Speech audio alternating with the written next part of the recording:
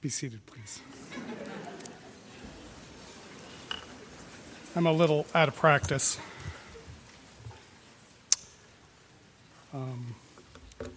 First, I wanted to dedicate this lecture to Amy Cass. Am I speaking loud enough? Okay. I wanted to dedicate this lecture to Amy Cass. She was, for a while, a tutor at the college. She was a friend to me, friend to the college, and she passed away a little over a year ago. But I think there's a little of her present in this lecture, the good parts. So,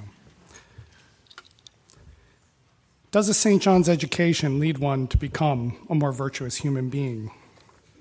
Does it improve one's character? Early in my tenure as a tutor, I recall this being discussed by the faculty. I don't recall what prompted the discussion or its details, but I vividly recall two things. First, one tutor drew our attention to the statement of the program, at the time, the principal document used to inform prospective students about the college. This tutor drew attention to the statement as evidence that we as a community already professed that a liberal education has moral consequences, that it prepares students to be good citizens. It begins, St. John's is a community dedicated to liberal education. Liberally educated human beings, the college believes, acquire a lifelong commitment to the pursuit of fundamental knowledge and to the search for unifying ideas. They are intelligently and critically appreciative of their common heritage and conscious of their social and moral obligations. They are well equipped to master the specific skills of any calling, and they possess the means and the will to become free and responsible citizens. If our liberal education supplies both the means and the will to free and responsible citizenship, wouldn't this mean that liberal education renders free and responsible citizenship inevitable? Does the attainment of this free and responsible citizenship presuppose not only an awareness of the social and moral obligations, but action on their basis?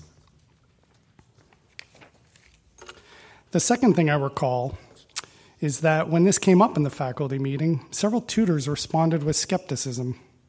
They were reluctant to assent to the claim that a liberal education prepares one to be a good citizen or a moral human being. The skepticism is not surprising. One can see that the statement of the program itself hedges on its claim. The statement stops short of claiming that the attainment of a free and responsible citizenship is a consequence of these moral obligations. And to say that liberally educated persons are conscious of their moral obligations is not the same as saying that they will act on them. This reluctance to claim a moral outcome for liberal education arises partly from an uncertainty about the connection between our primary activity, the intellectual activity of reading and asking questions about what we've read and discussing it, and the practical conduct of our lives. Our founding document, the Meno, begins, of course, with Socrates asserting that he does not know how virtue is acquired, whether by teaching or learning, by practice or by nature, because he does not know what virtue is.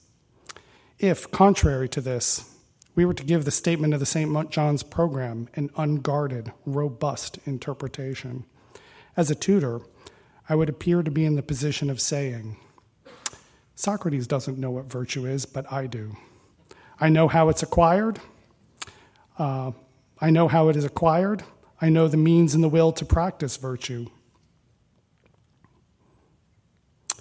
And the means and the will to practice virtue and good citizenship are acquired through liberal education as I practice it. I would be laying claim to an expertise that Socrates claimed to lack. I'd be implying that Socrates was either naive or ironically deceitful. And if in seminar I were to ask what is virtue, I would be asking questions only for the sake of drawing out answers, and not because I had a real question to puzzle over. More troubling, if we tutors knew what virtue is and how it's acquired, we might be expected to possess virtue and to exhibit it in our lives, both professional and private. Or, at the very least, we might be expected to have an argument ready at hand for why we preferred the alternative. Faced with this difficulty, One option would be to disavow any practical consequences for liberal education and to put the emphasis on liberal education as an intellectual pursuit. We could ask, what is virtue and how is it acquired? We could formulate plausible answers and test them in the crucible of our conversations with no expectation that anyone should become more virtuous on account of this activity. These questions would have no more import for how we live than asking whether light is a wave or a particle. We could imitate Socrates from the Apology, who denies that he has the art of making those around him better human beings and better citizens, who calls anyone who has this art blessed. But this would be at least a little disingenuous, insofar as Socrates denies he provides a service to the youths who follow him, whereas tutors do, I believe, think of themselves as providing a service.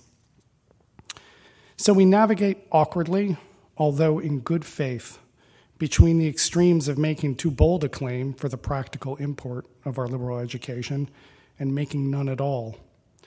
We're wary of professing a fullness of knowledge that would recommend a particular way of life, but neither do we want to confess to an ignorance that's utterly impotent. I frame this problem in terms of where it puts the tutors, as those who offer or serve a liberal education, but the question stands for all members of our community, students and staff who devote themselves to this education. What, if any, are the practical and especially the moral consequences of our activity? To address this question, I would like to turn to Aristotle's Ethics. Aristotle, unlike Socrates, says what virtue is, and he says how it's acquired. The Ethics looks like it might be an easier place to get one's footing. To me, the Ethics seemed promising for a second reason. A long time ago, it was brought to my attention that if you were to consider what a good man is, the English word good might translate at least 3 words in Greek: agathos, spoudios, and epiekes. A fine translation will distinguish these words, but the words sometimes seem synonymous. Teasing them apart is not easy. Agathos is the word frequently and perhaps most naturally translated as good. I won't dwell on it because it poses no difficulties on the surface, and if I try to penetrate that surface and understand the good, I won't ever reach the other two. Spoudios and epiekes are more foreign to us and harder to render well. It's possible that spoudios and epiekes are 2 ways of talking about the same human type. The 2 words often share the same opposite, phaulos, meaning petty or base, but I think they point to different ways of being good, different forms of human goodness. And for reasons I'll get into soon, spoudios could be translated virtuous, whereas epiekes might be translated as decent. My enterprise tonight will be to travel about the Ethics, probing passages where the virtuous and the decent appear, with a view to teasing them apart.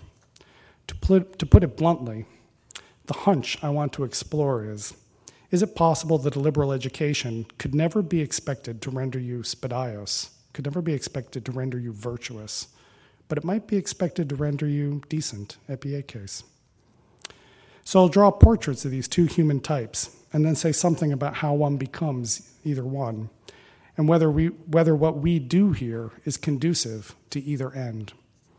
To be honest, I admit now that this will mean committing the sin of evading or at least skirting the central question that I alluded to about the relation of knowledge, ignorance, and virtue. But perhaps this diversion will position us to better address that question another time. The Ethics begins by asking, what is the good, agathos? The answer, easily said, but not well understood, is that the good for man, at least, is happiness.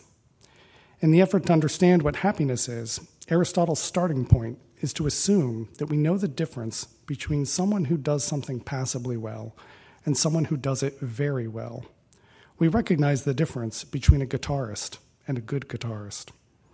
The good guitarist is distinguished by his virtue as a guitarist. The word good in this passage translates spoudios. Virtue is what sets apart the good guitarist, the one serious about his activity. When this connection between virtue and spoudios is first introduced, neither one appears to have a moral connotation. The initially amoral character of the inference is apparent. when Aristotle says it is the virtue of the eye that makes the eye function well and be a good eye, that is, a spudaios eye. The good for man is difficult to discern with clarity. The good man, I suppose, is less mysterious. We know him when we see him. It's in making this transition from the good for man to the good man that Aristotle introduces the possession of virtue as a distinguishing characteristic. The connection between virtue and spudaios is sufficiently strong that one might simply translate spudaios as virtuous. In English, the noun virtue has an adjective derived from it, virtuous, obviously. If a man has virtue, then you would say he's virtuous. In Greek, there is no corresponding adjective derived from the word for virtue, arete. If a man has arete, then you would say he is spudaios. Yet spudaios indicates not only the acquisition of the virtue belonging to a given activity, it also highlights the attitude and the effort that is the precondition for acquiring the virtue. The most immediate translation of spudaios may be earnest or serious. It's an adjective derived from a noun spude, which means haste, zeal, or effort. Spudaia things are weighty and worth serious attention. How does one become a good guitarist? Virtue or skill does not belong to us by nature. Practice and application, effort and zeal are conditions for obtaining it. One becomes a spudaios guitarist by taking the guitar seriously and playing it often. I don't play the guitar, by the way. One can take any number of things seriously. In one passage, Aristotle mentions honor, wealth, or offspring. What you are serious about not only shapes what you do, but insensibly, over time, it shapes who you are. If you take wealth very seriously, too seriously, then you'll become ungenerous, illiberal, unfree. The man having all the ethical virtues, the great-souled man, is serious about only a few things. He does not take minor setbacks seriously. He does not take to heart things that cannot be avoided. But his gait and his voice show that concerning a few things at least, he's the most serious human being of all. The man having all ethical virtues is hos spudaios, the serious one. Joe Sachs translates this as a man of serious stature or serious worth. I'll prefer the English word virtuous. Thus, whenever in this lecture I refer to the virtuous man, I mean very precisely the one Aristotle understands as spudaios. How does one become virtuous? Ethical virtues like skills are acquired by practice. You have to work at them. You become just by performing just actions in transactions with others. You acquire courage by acting as a courageous man would in dangerous situations. To a young adult, the vicious action may be pleasurable, the virtuous action painful.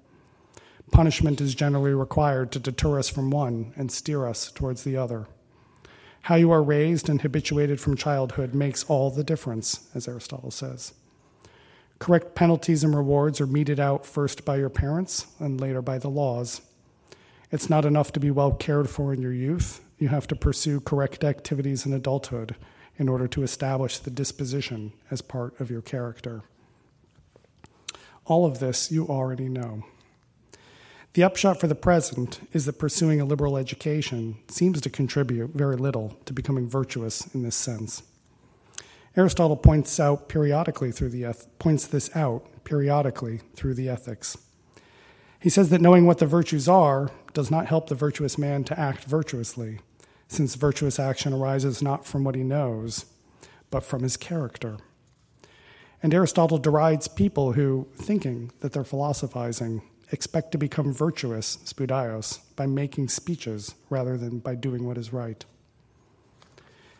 Yet Aristotle also says that his inquiry is not merely for the sake of knowing what virtue is and thinking about it, but for the sake of becoming good, for acquiring virtue and exercising it.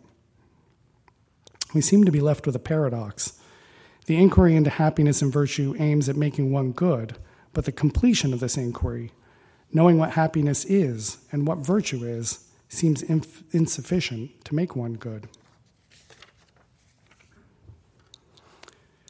To think about this disjunction between knowing the good and becoming good, we have to go back almost to the beginning of the book.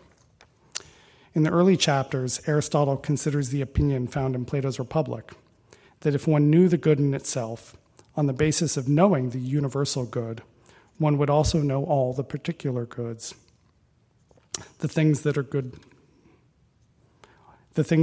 for man, and knowing them, one would also choose them. Against this, Aristotle argues that good, this is agathos, is meant in several ways, so there is no common good that is one and universal. Even if there were some one thing good in itself, it would not be something that could be possessed and enacted by a human being.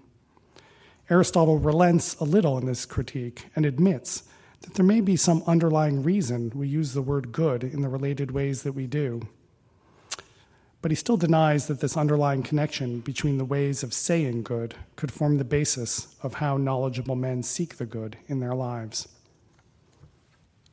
In this way, Aristotle descends somewhat quickly from the good in itself to the good for man, or to happiness. But even asserting that the good is happiness does not advance his inquiry very far, because the word happiness requires explication. And this brings us to where we began. Aristotle explicates happiness by ascertaining the work characteristic of a human being, and in this context he observes the difference between the guitarist simply and the good guitarist, the spudaios guitarist, is that the good guitarist has the virtue of playing the guitar.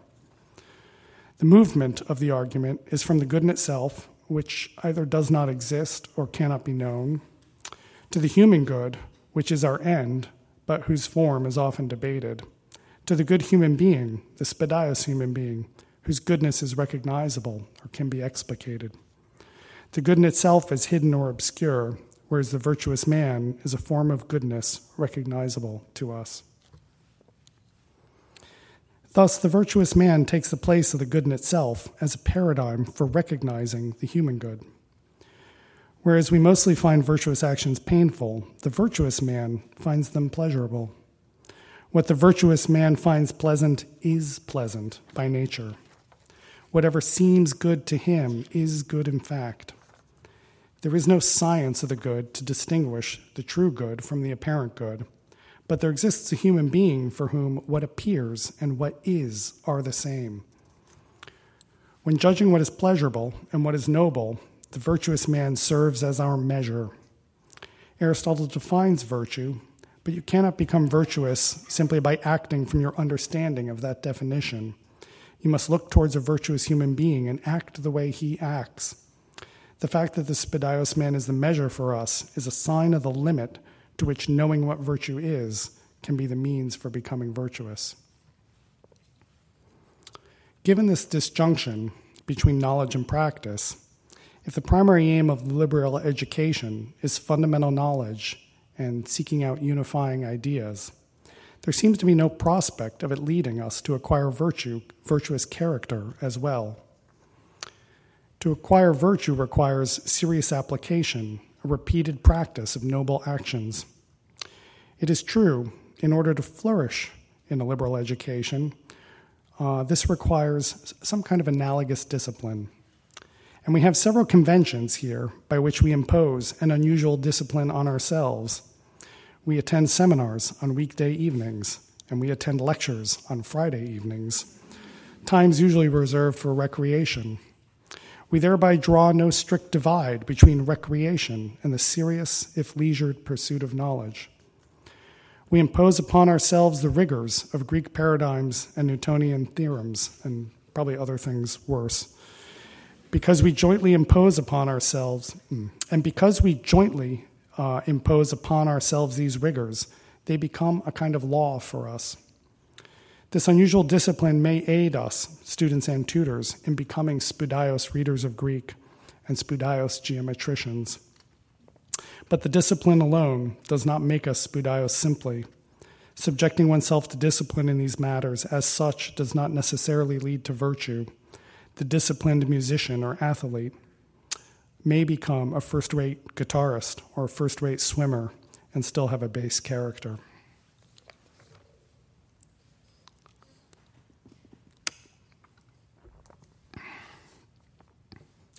Let us turn from the virtuous man to the decent one.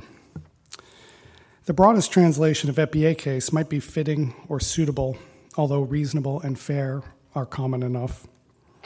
Epiekes is derived from a verb eoika, to seem likely or to befit. Epiekes refers to what is fitting or fair, especially insofar as what is fitting or fair is apparent. Within the context of the ethics, epiekes is most frequently translated as equitable, a translation justified by the discussion of the quality in Book 5. There, Aristotle describes the equitable man as one who may appear unjust when he chooses something not in accord with the law, but who is just because he chooses as a lawgiver would have chosen under the same circumstances. I'll say more about this in a moment. Equitable is no doubt the appropriate English word to describe this quality in its legal context. This adjective comes from the noun equity, a term in jurisprudence that refers to the practice of considering the reason and spirit of a statute under unusual circumstances. The word epiekes, however, appears intermittently, often really, throughout the ethics, with no reference to its jurisprudential sense. Sachs translates epiekes as decent on the grounds that it's not primarily a legal term, but just a common way to name human goodness. In fact, Aristotle himself points out that epiekes is praised so highly that in Greek the word is sometimes used synonymously with agathos, good. As a translation for epiekes, decent also has the advantage of being derived from the Latin decore, a word that means to be fitting or becoming. Consider the English word decorous, which comes from the same root. As a translation of epiekes, then, decent has the advantage of being a word whose Latin root is very similar to the root of the Greek word it's translating. The obvious disadvantage of decent is that, as an English word, it's really rather faint praise. The epiekes man is genuinely good, not merely satisfactory. So why should we turn from the virtuous man to the decent? Why should we pry them apart in the first place? One of the sources of this for me was Aristotle's Poetics, which I'll touch on only in passing. Epic and tragedy can have as their subject virtuous, spudaios men, and things of serious stature. Homer, Aristotle says, is the poet par excellence of the virtuous man.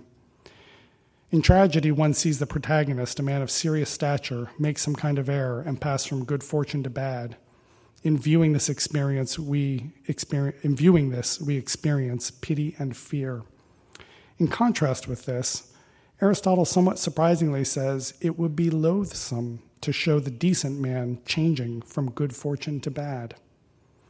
If it is appropriate for the decent man to appear in tragedy at all, he should not be the central figure.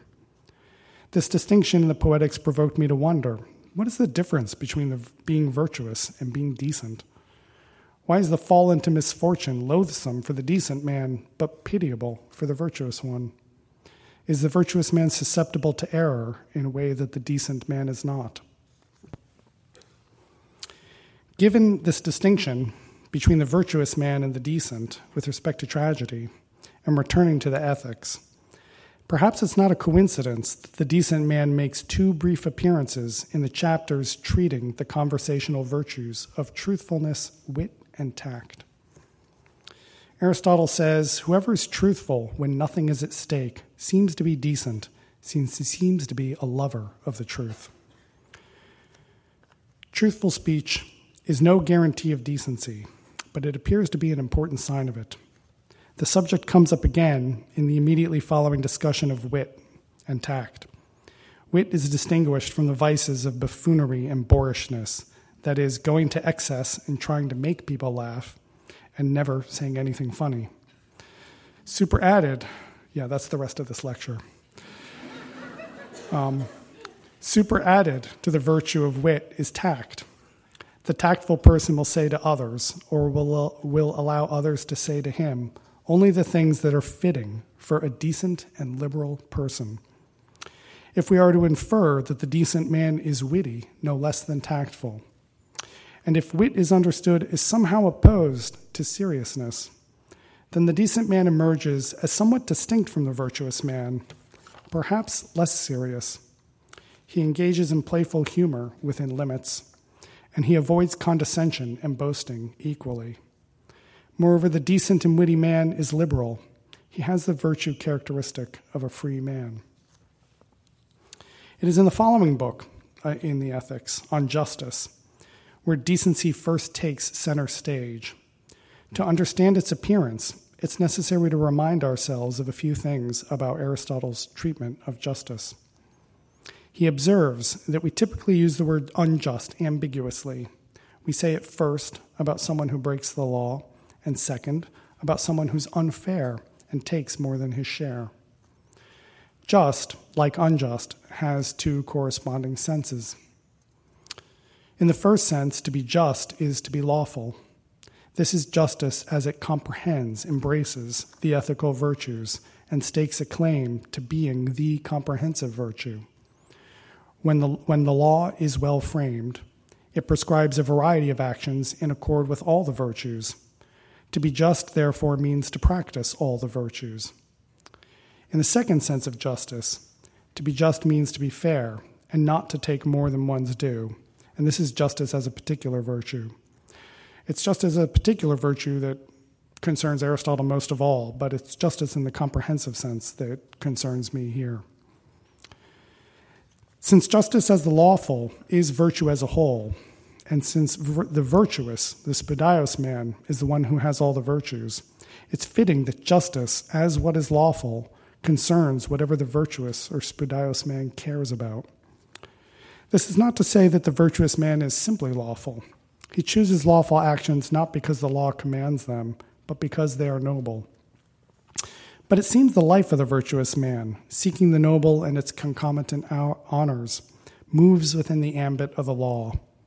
This connection between the virtuous man and the law is echoed in the Politics. There, Aristotle asks whether the virtue of a good man is the same as the virtue of a good citizen, or more precisely, he asks whether the virtue of an agathos aner, an agathos man, is the same as the virtue of a spudaios citizen. Goodness simply is associated with being a man simply.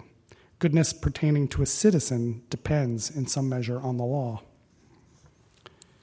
The equation between the just and the lawful supposes that the laws are well framed. Later, Aristotle draws a distinction between what is just according to law and what is just according to nature. He thereby pries open a space between the lawful and the just, and he prepares us for the introduction of decency, or epieikeia. The discussion of decency begins with a problem. It may happen that a good or decent man, whom we are inclined to say is just, sometimes does what is against the law. The problem turns out to be not especially vexing or interesting. Aristotle quickly explains that the law is always a general statement, but in particular circumstances, application of the general statement is not just. The decent man does what is outside the law as a correction to the law. The decent man, Aristotle says, is more just than he would be if he simply followed the law. He says that justice as the lawful and justice as decency are both virtuous, that is, they're both spudaios, but decency is better. Decency is virtuous, but it's something more than virtue as well. This treatment of decency comes near the end of Aristotle's discussion of the moral virtues. It prepares us for the intellectual virtues, and especially for the intellectual virtue of prudence. This seems fitting, since we first noted it as associated with the conversational virtues, truthfulness, wit, and tact. Decency is that by which one chooses not to follow the general or categorical statement of the law, but to make an exception.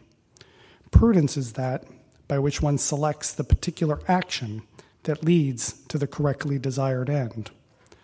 Both qualities involve the correct apprehension of particulars, as distinguished from following general statements. In Book 6, Aristotle says that one judges what is decent by the faculty of consideration. By having consideration for others, the decent man is forgiving. Consideration, this faculty by which we're decent, is closely allied, Aristotle says, with intellect and astuteness. All three capacities appear to be natural. all three capacities converge with prudence as a perception of a particular choice-worthy action. Still, consideration, this natural faculty that lies at the basis of decency, is not equivalent to prudence. The prudent man is one who deliberates well about what is advantageous for himself and for life in general. But knowing the good for oneself is not separable from knowing the good for one's city and how to attain it. From this it is clear that prudent deliberation requires very extensive experience. Prudence is acquired. Consideration appears to be natural. So decency, grounded in consideration, helps us to trace the transition from the ethical virtues to the intellectual virtues. As a correction to the lawful, decency is the first suggestion that the moral virtues are incomplete. It thereby points to the perfection of the moral virtues by the intellectual virtue of prudence. But decency in itself seems not to include or to presume the possession of prudence.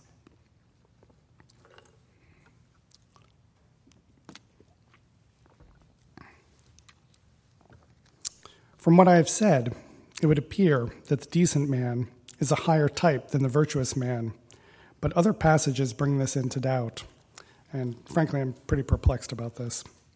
First, although we've said that decency points towards the intellectual virtue of prudence, Aristotle later says that possessing virtue is a condition for being prudent, since it is having virtue that leads one to aim at the right end. Without virtue, one would not be prudent, but merely clever. Not all virtuous or spudaioi men are prudent, but every prudent man is spudaios. A second reason for doubting the superiority of decency is found in the politics. When discussing aristocratic regimes, Aristotle suggests that decent men are just more common than wholly virtuous ones. Finally, as I mentioned before, whenever Aristotle notes that the good man is the measure of our desires, of our pleasures, and our actions, he refers explicitly to the spudaios man and never to the decent. If both types of men are good in some sense, the spudaios seems to be the measure of the class, while decency admits of degrees. Rather than contriving a relative ranking of the two, I'd say that calling one decent points to something different than calling him virtuous. To call a man virtuous points to his character, to his desires and pleasures, to his heart and his gut, to what he takes most seriously. To call him decent points to his habits of mind, his activities, what he thinks and says in common with others. It's in the books on friendship where the decent man stands most in the foreground, even if the virtuous man is much in evidence here as well.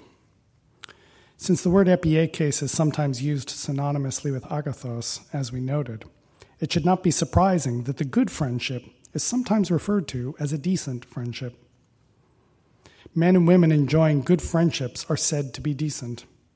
Decency seems suitable to friendship if we think of friendship, like decency, as something similar to, but also superior to, justice. Justice demands precision. It demands equality first, and if equality is not possible, it demands proportional compensation.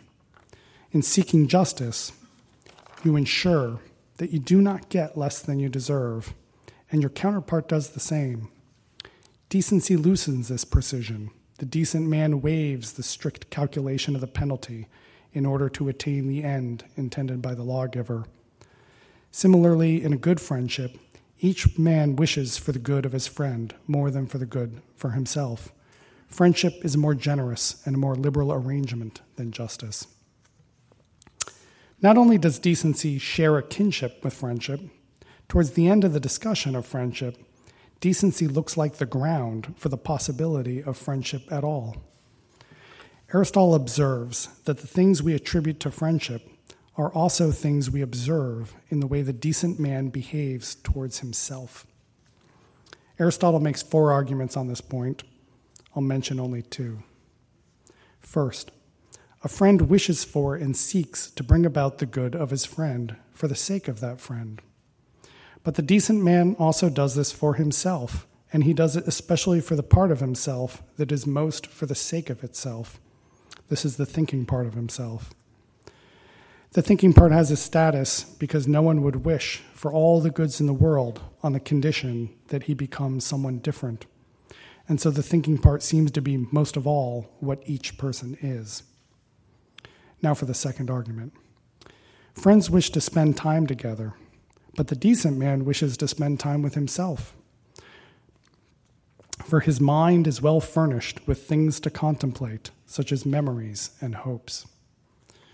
The capacity of a decent man to be friends with others rests on his capacity to be a friend to himself. It is because he is a friend to himself and stable in this friendship with himself that he also serves well as a friend to another. In explaining how decency is the ground of friendship, Aristotle permits us to peer into the soul of the decent man. A good friendship turns out to be the soul of the decent man writ large. To be a friend to oneself means to be a friend to the thinking part of oneself, since this is the authoritative part, the part that seems to be the whole. In friendship as a soul writ large, we find a soul that obeys the intellect, but not the way that subjects in a city obey a tyrant, or I think even a king, although that's debatable. By way of a contrast, a base man, a man lacking decency and being subject to strong passions, is at variance with himself. At odds with himself, it's difficult for him to be a reliable friend to anyone else. What passes for friendship depends on the circumstances. When circumstances change, the friendship vanishes.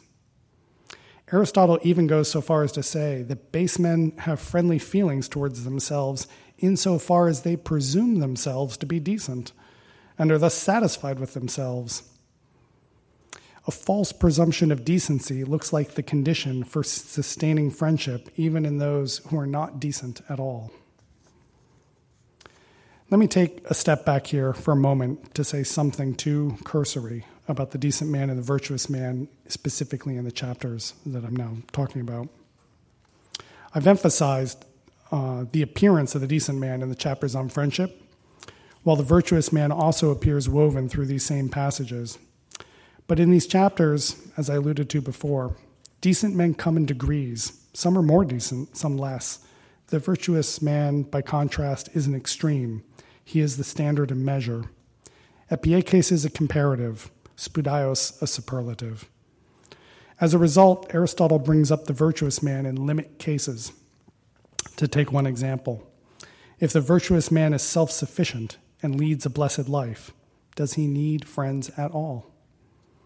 Can one be so virtuous, so spudaios, that he has no need of other human beings? To take a second example, we find generally that the virtuous and the decent both seek what is noble. But of the decent, Aristotle says that he does what is best and obeys his intellect. Of the virtuous, he says, he will give up wealth, offices, all the goods that men strive for, even his life, for the sake of what is noble. Recall that the virtuous man, unlike the decent, is a fitting subject for tragedy. So how does one become decent? And what, if anything, would this have to do with a liberal education? At the close of the Ethics, Aristotle points out a difference between the decent man and most men. The decent may be persuaded by speeches to do what is noble. Most men are not susceptible to persuasive speech, but must be threatened with punishments. Aristotle jokes, if speeches were sufficient for making men decent, then justly would those speakers take many large fees. From this passage, it would seem that a liberal education could hardly make one decent. Within the context of these passages, it seems that one is made decent the same way one is made virtuous by the law, by thoughtful speech armed with penalties and rewards. Rather than draw this conclusion, I would like to try out an alternative, that friendship is another, in fact, superior means to becoming decent. I want to propose the possibility that the connection between decency and friendship that I touched on before operates in both directions. If the decency of an individual is the ground of his being friends with others, conversely, friendship with others may be a means of becoming decent. The upshot of this would be that it's easier to be a friend to another, and easier to find another to be a friend to you, than it is for you to be a friend to yourself. As Aristotle says, the company of good men may be a kind of training in virtue. Let's frame the question a little bit differently. In the multiplicity within oneself, how do the parts come to be in harmony with and hearken to the thinking part? There does not seem to be any knowledge of the good in itself, or even any knowledge of the human good, that invests the thinking part with sufficient authority over the rest of the self. There does not appear to be any simple way to give the thinking part the strength to overcome desires and passions. We noted before that those who think they philosophize and talk about virtue don't become virtuous by doing so. What if the so-called strength or weakness of the thinking part lies not in the thinking part at all, but in the rest of the soul, in whether and how the other parts hearken to the thinking part?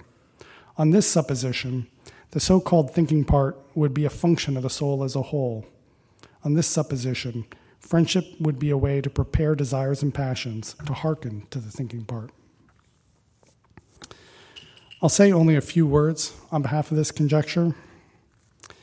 The first condition for friendship is thinking well of someone else, thinking him to be decent. Friendship begins with how one human being frames another human being within his mind. But simply thinking well of someone else is not friendship. To this, there has to be added affection and reciprocity. The person you think well of must know you think well of him, and he must think well of you. We seek this respect from others because we seek confirmation about ourselves. It's harder to recognize decency in oneself than it is to see it in another. Recognizing it in another and acknowledging that another has seen it in us seem to be a training for recognizing it in oneself and by oneself. This mutual recognition must include affection because of the connection between internal friendships and external friendships. When you love what you think well of in another, the passionate part of your soul becomes a little more obedient to its own thinking part. If this conjecture is correct, if friendship is a means to becoming decent, the question still remains, what does this have to do with a liberal education?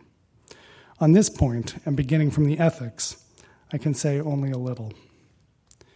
You might think well of a virtuous stranger by observing his deeds from afar.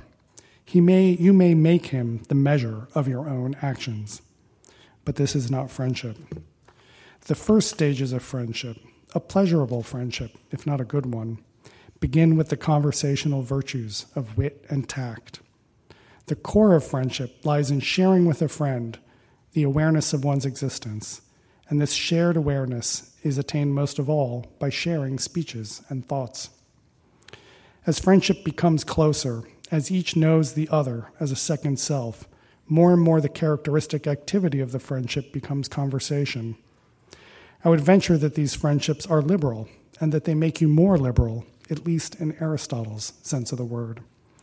Whether that's what we mean by liberal education is another question. We have already seen that friendship, in contradistinction with justice, is concerned more with giving freely than receiving what is due. You no longer act under the compulsion of the law. You act for the sake of what is noble, as it is first made manifest to you in the figure of your friend. Decency, understood as doing what the lawgiver intended rather than what the law prescribes, likewise points to this freedom. It may be telling that it's precisely in the chapter on the seemingly trivial conversational virtues of wit and tact that Aristotle says the tactful man, a liberal man, is a law unto himself. At the close of the chapters on friendship, Aristotle emphasizes that friends should live together in order to share whatever activities they take pleasure in, whether it's partying, playing games, athletics, or philosophizing. It's a little disappointing that Aristotle does not distinguish these activities in terms of their worth when we reach this passage. Athletics is first, of course. So, although it becomes clear in the end that the last activity, that's philosophizing, is more serious than the others. If my starting point is Aristotle's ethics and the difference between Spidaios and Epiekes, This might be as far as I can go in arguing that friendship, especially a friendship grounded in truthful, witty, philosophical conversation, can make one a decent human being. But as a postscript, let me say that I do not mean to draw the conclusion that the path to decency lies through the contemplative life as Aristotle describes it. The contemplative life is solitary and divine, suitable for a simple being, whereas we are composite. I suggest rather that a friendship anchored in conversation, though perhaps not entirely occupied with conversation, might be the surest means for us to attain one form of the human good. If our liberal education improves our characters at all, I would maintain it's not by means of the intellect's solitary activity of contemplation, but by means of the friendly conversations with one another that imperceptibly benefit our friend, the intellect, within us. Thank you.